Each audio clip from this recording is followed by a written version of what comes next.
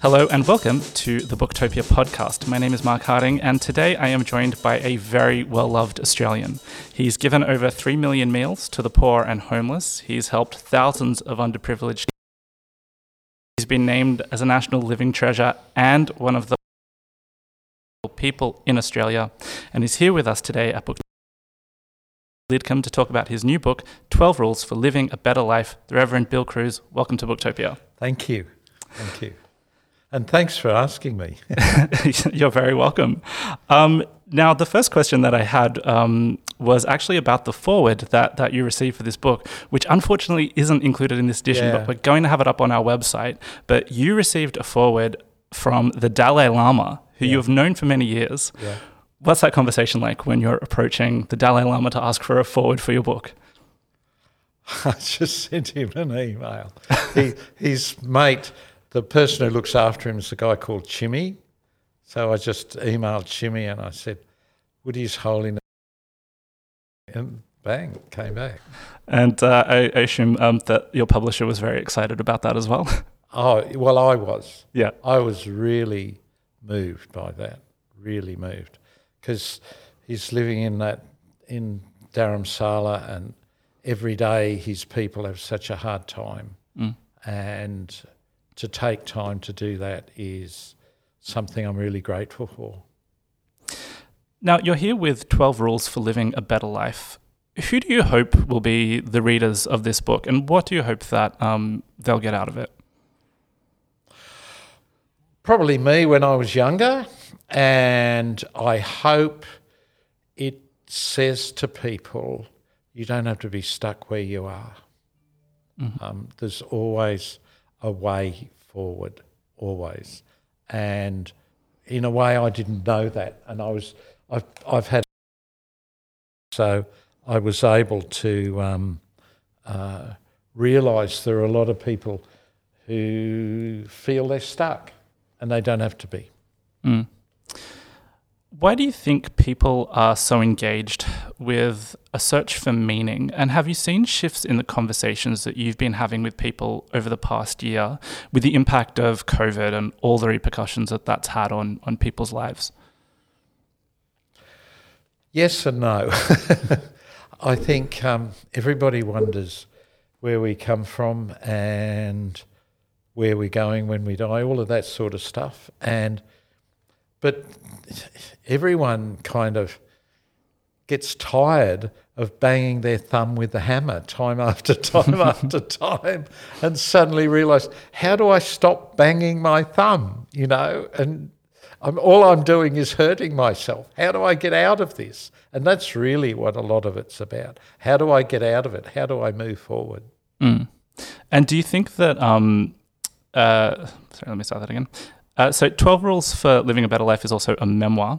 You share stories of your family, your work, your life, and your experiences. And it's really clear that you've seen and experienced a lot, from deep personal tragedy to being confronted with hypocrisy and failings of the church authority to seeing incredible moments of grace and charity. When you're exploring all this as you're writing this book, was this a cathartic experience for you? No. No, it was very painful, very painful, because I was mixing up, I was kind of putting all my life together. So it's a mixture of personal and other people and stories. And it really, so it made me look at my own life. And I wouldn't have been able to do this a few years ago because, the pain still keeps happening, So, no, it was cathartic in lots of ways. And in lots of ways, I finished writing it, many months ago, and my life has changed since then anyway. So I look back at that and I think, that's what I was thinking then, So that it's a mixture of pain. Look, everybody's got a story. Everybody's life is a story. And mine is a story just like anybody else's. So I mix mine in with everybody else's. And that's very hard to do because you think it's your own story and it's different, but it ain't. How long did it take you to write the book? All about a year. But in parts of it, I've been writing it for 40 years. Yeah. Yeah, and I think what you were mentioning before about how you feel you've changed since you finished writing the book, and I think change is kind of a recurring theme in the book as well. Yeah. Did you change? Is the person who started writing the book a different person to the person who finished it? Very much. Yeah. Very much. Yeah. Very, very much. And in some ways it's still the same, but I am learning my own rules, if you know what I mean. You don't learn your rules until you live them. Yeah. And realising my story is everybody's story in a different story form, you know. Yeah. You mentioned before, before we came into the studio, that there were 25 rules, I believe you said, and it's been whittled down to 12. What was that process like? Well, someone else did that. Oh, someone else did it? because of my involvement with the 12-step movement a lot as well, it just seemed more sensible. And probably some of the rules could be squashed into one anyway. And had you been planning to write this for a while? Has it been gestating prior to? I'd think about it, and then I'd think, oh, I can't write about that, or I'm so ashamed of that, or anything like that. So that it was tempting, but it was too hard. Too hard. So it took a lot of struggling to let it all out. We talk to a lot of people who come through and have written memoirs, and obviously one of the key things with writing a work of memoir is that you're talking about people who are involved in your life, who are still alive, and that can also be quite a tricky experience to negotiate. How to write it. Exactly, because I can be blazingly honest, right? But do I have the right to be blazingly honest in a way that damages somebody else, you know? And one of my rules, I don't think it's in this one, is do no damage, you know, because that's a big one. And so I've had to learn the difference between being honest in different ways with different people who are in front of you. So it sounds like if this book is the runaway success that we all hope it is, there could be 12 more rules for living a better life. Yeah, there could be a lot more stories. Yeah. But also it's pushing the edges so that those stories I don't want to tell come closer to being told. This book is bookended by stories of your visits to the jungle, the infamous refugee camp in Calais. Oh, yeah. Can you tell us a little bit about that experience, what you found there, and why it made you determined to live your life in a different way? Well, it actually began with a woman ringing me up to say, would I show a film, which was about the 12-step movement. And then I had a day left in London because I do stuff there, and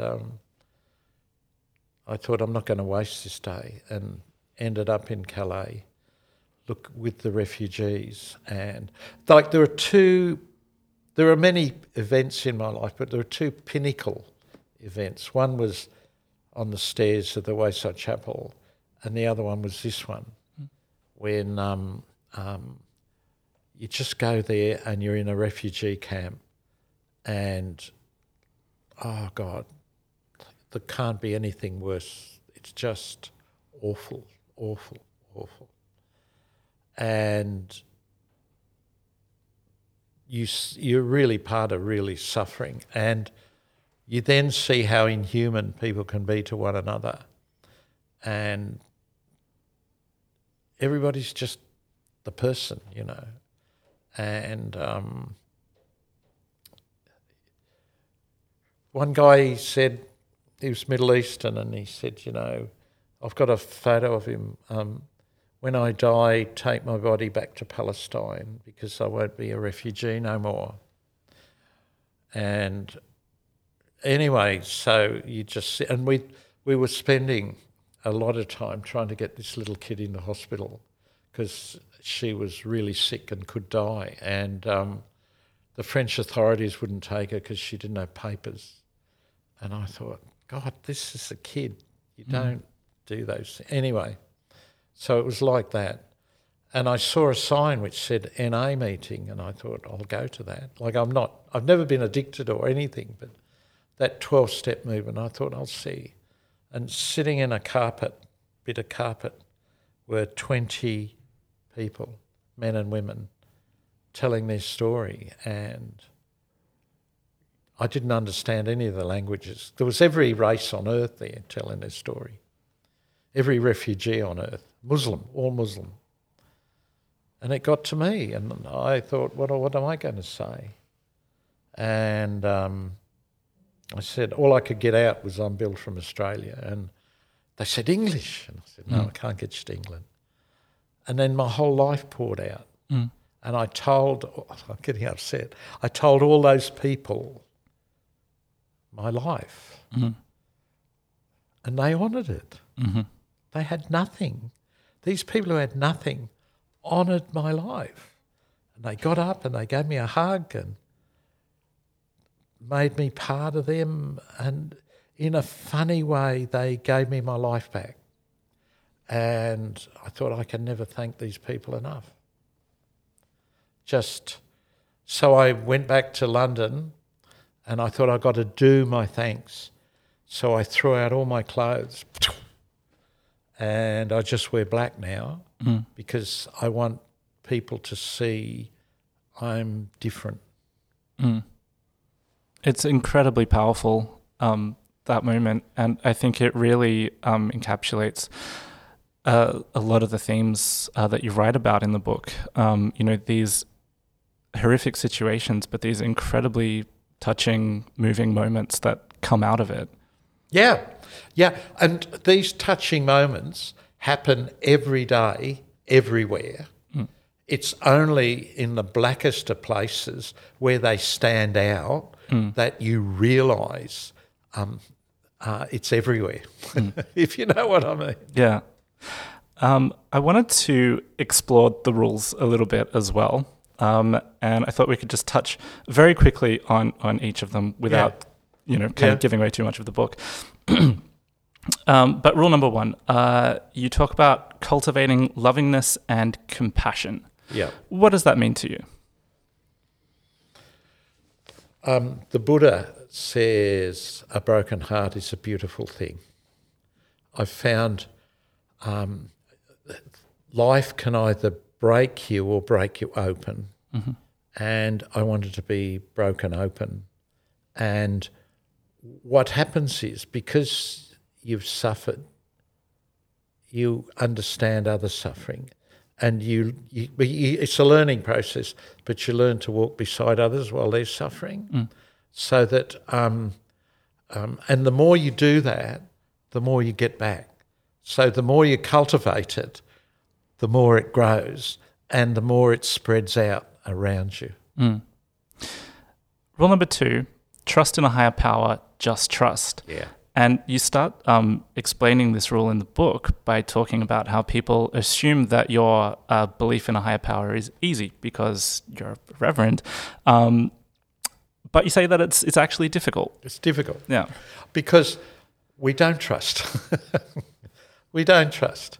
It's often when you look back, because I thought, I'm off to Calais, and I got on the ferry across to Dover, and from Dover across to Calais, and I suddenly realised I left all my money behind. I only had 30 euros in my passport. That's all in France with me. And I go up to the taxi and I say, can you take me to the jungle? And he says, no, but I'll take you halfway. And it was 15 euros. So I had enough money to go to the jungle and come back. Just trust. If you trust, things happen. If you don't trust and you think, oh, I'm not going to do that. Like I have this big argument all the time about welfare like that all the agencies and things, they want to do kind of test the thing and, go out and do this and do that, have A and B and see which works and things. And I just go out and do it. And it's trusting. And you find the most amazing things happen when you trust like that.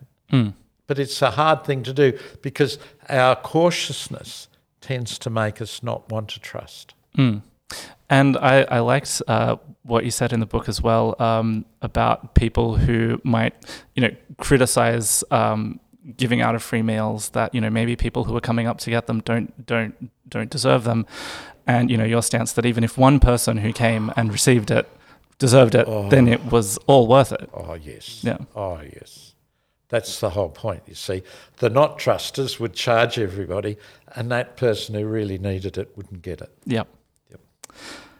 So rule number 3, a tree will grow in fertile soil, sandy soil will stunt it. It is true for human beings too. We need to find the right company. Yep.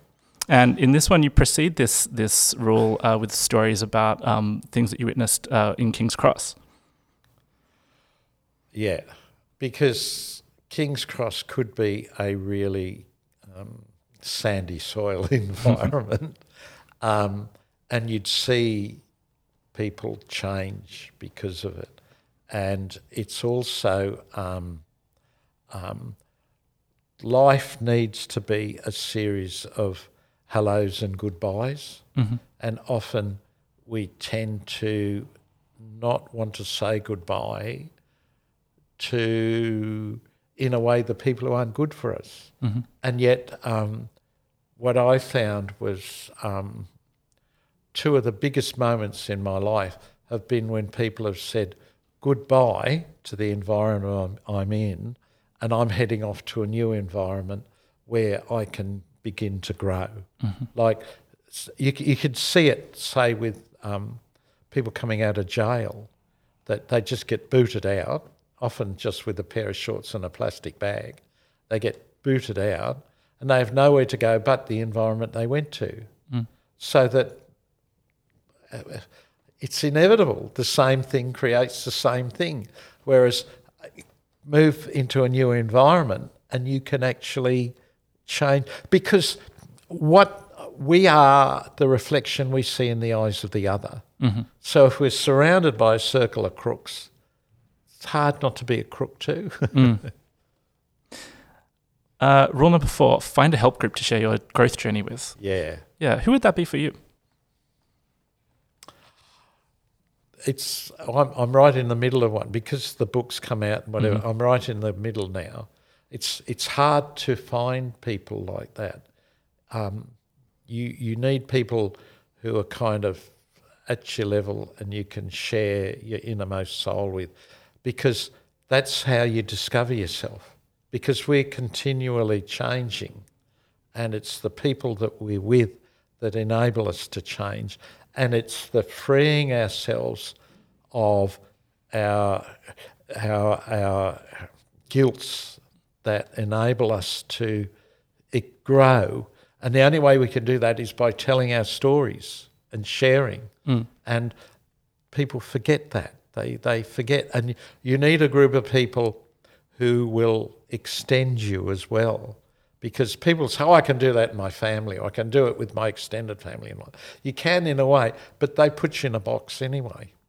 And you need to be able to step out of that box so you can find yourself. Rule number 5, mentor others. Yeah. That moves what you've learned from your head to your heart and helps others too. Yep. I found that often talking with some of my kids, that I'll find myself saying things and saying to them and thinking, hey, that's true. I'd better do that for myself, and then they go and talk to someone and then they'll come back and say, look, this, and you suddenly find you have to do it. You have to do it. That's the mentoring. And that's a nice segue to the next rule, which is one that I really, really love, which is do who you are. life is a doing as well as a navel-gazing exercise. And you talk about progress and having a life made up of actions. Well, yeah, you have to do yourself. You have to, like, all these people, they have all these attitudes and all these opinions and all these sorts of things, but they never do anything. So what's the point? What's the point of thinking, what's the point of thinking Black Lives Matter if you don't do it? What's the point of thinking I'm Australian if you don't do it? Do you know what I mean? Mm-hmm. There's all these people sit down and do all this stuff or say all this stuff, but nothing comes out of it. Yep. Rule number 7, the 12-step program is a good way to live, honestly, fearlessly examining your life. And in this one, you talk about turning secrets into stories. Yes. What do you mean by that?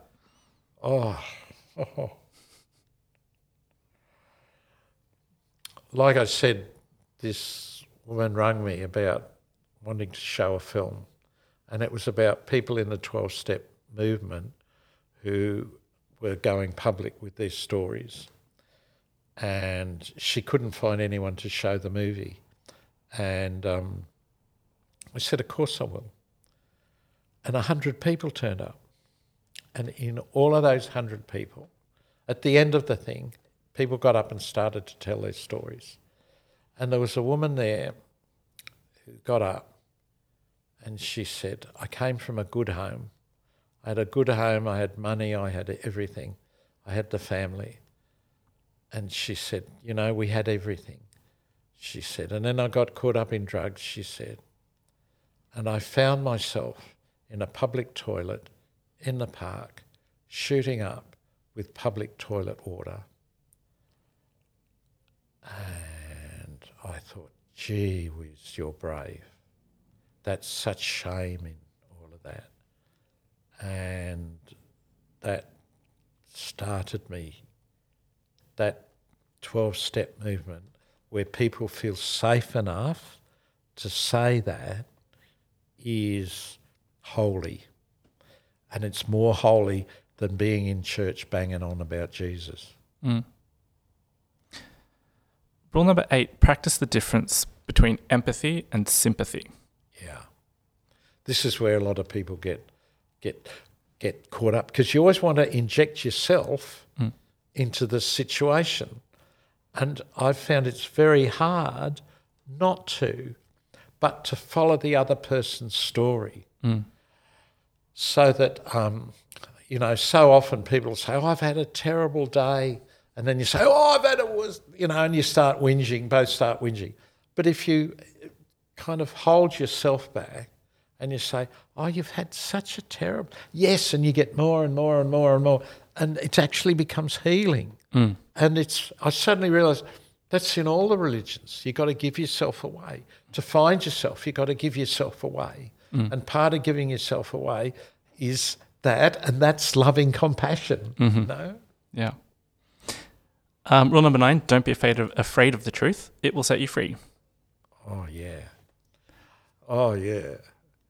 Like so many people live their lies.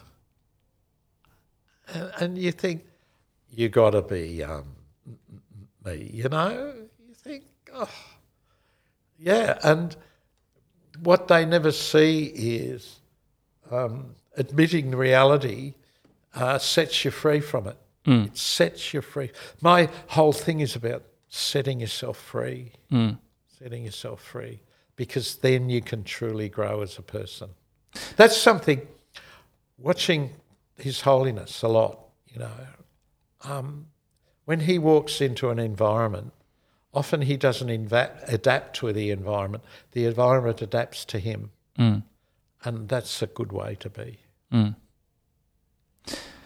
got a couple more to run through. I won't keep you too much longer. It's all right. Realize life is not a self-focused thing. Realize we are all part of each other. Yes. I do a lot of meditating, and particularly with breathing. You suddenly realise your lungs are opening up and the air's coming in. And as the air is coming in, you're connected to the whole air, all the air, everywhere is part. You're actually interconnected, and we're talking, right? But where do you end and I start? Where? Somehow as we're talking, something in us meets somewhere in the middle. And you think, hey, we're not as solid as we think we are, And then you look at the universe and the creation and all of that, like everything ends up a question mark. And we forget that. And we tend to think we're solid and isolated and rocks, like there's a diamond called Bill inside Bill. But there ain't. There's just a twisted coil of rope. So that we're all interconnected in this consciousness, whatever it is. And I think it's fascinating that something as simple as breathing can unlock that in people. I personally do mindfulness exercises every morning, which are very focused on what I'm breathing. talking about. Yeah, and you have those moments where you are experiencing a breath and not just having it happen subconsciously, but actually experiencing it. And it's such a wonderful feeling. Yeah. Awesome. Yeah. Yes. Yeah. So the next rule is you can only discover yourself in the company of others. You can't do it alone. We learn who we are by looking in the eyes of others. So studies have shown that in modern society, people are feeling more and more isolated and more alone than ever, even though we have all of this connectivity. How can people break out of that loneliness and combat it? They just go out of their front door and say hello to their neighbours. It's that simple. Like 30 years ago, we were finding people who had died alone in their room. And I always remember one place, she'd been dead for days, and the smell was, that's what got people alert to it. And we're isolated off, all of us, and we have to break that down. The problem becomes, if we're not careful, we become tribal, and then the other tribes become the enemies, But it's healthy to be connected.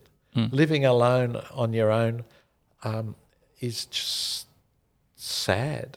You end up being sad, I remember somewhere they said they left people in a darkened room for a long time, and they found they lost an idea of themselves and an idea of life, and we need to be connected. Even when people say bugger off, it's a connection, and we're hungry for that connection.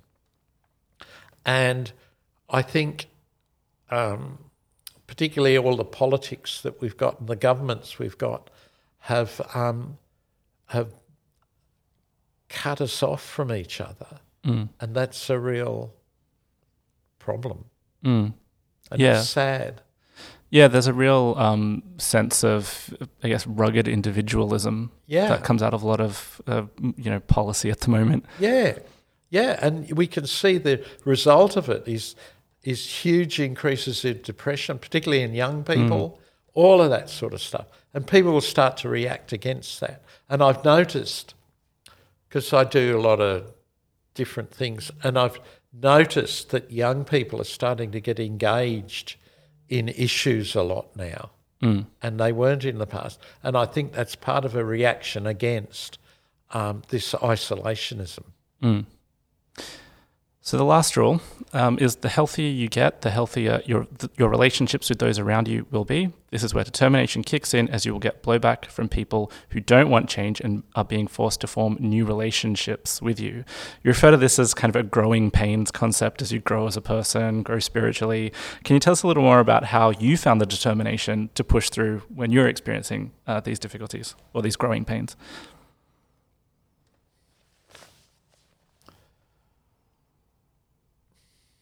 It kind of just gradually grows. And the more aware you become, the more aware you become. I think I started off trying to get better relationships with people in my congregation, and then it spread out from that, and then it spread to my family, and then it spread to... it's just... you kind of get to a point and you think, yeah, I want more of that. You'd know through meditation, you suddenly think, I want more of that. When you something that's good and something that's healthy, you think, I want more of that, you know? And you suddenly, as you start doing that and you start becoming more solid in yourself, it's ironic, you can't be solid you can't give yourself away until you're solid in yourself, you know? And then all those people who saw you as being one way suddenly see you as being another, and then they ramp it up because they think, I don't want you to be like that, I want you to be the Bill you were. And then it gets really interesting because it gives them a chance to grow too. That's what I found, it gives them a chance. Some people don't want to, and so you kind of move on a bit, you know. Reading back on all these rules, to me what stands out are themes around community, honesty and truth. What stands out to you when you look back on your rules? When I went to King's Cross and I saw all these kids being abused where people thought they were being looked after, and all these religious people abusing them too, I thought, I don't want to be part of this. And I thought I could change the world. And I thought all I'd have to do is go and see the politicians and stand up and blah, blah, blah. And I found it didn't work. And the only being I can change is me. And also, another big thing was that in John's Gospel, in the Bible, it says we can only ever be signs. And so I can't change the world, but I can change me, which changes the world for me. And I can help a kid change, which changes the world for the kid. I think that's hard to hold on to because we all want to change the world. We can't, but I think that's the point for me, that what I'm surprised at is the more I've changed me, whatever that means, the more interesting to other people I've become, you know, so that maybe I can be a sign that the world can be a better place. So my last question for you today is, if people were to only take one of these rules and practice them, which one would it be for you? Oh, I was thinking about that. And I think it was, don't be afraid of the truth because it'll set you free. Yeah. That's an excellent choice. Thank you. So thank you so much for joining us today. Thank you. It was a really great conversation, and I really appreciate you taking the time to come and visit us here. Thank you.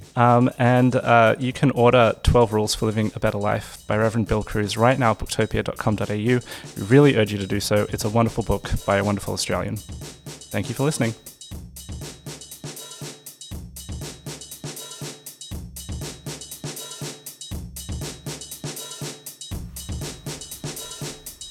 Thank you for listening to the Booktopia podcast channel.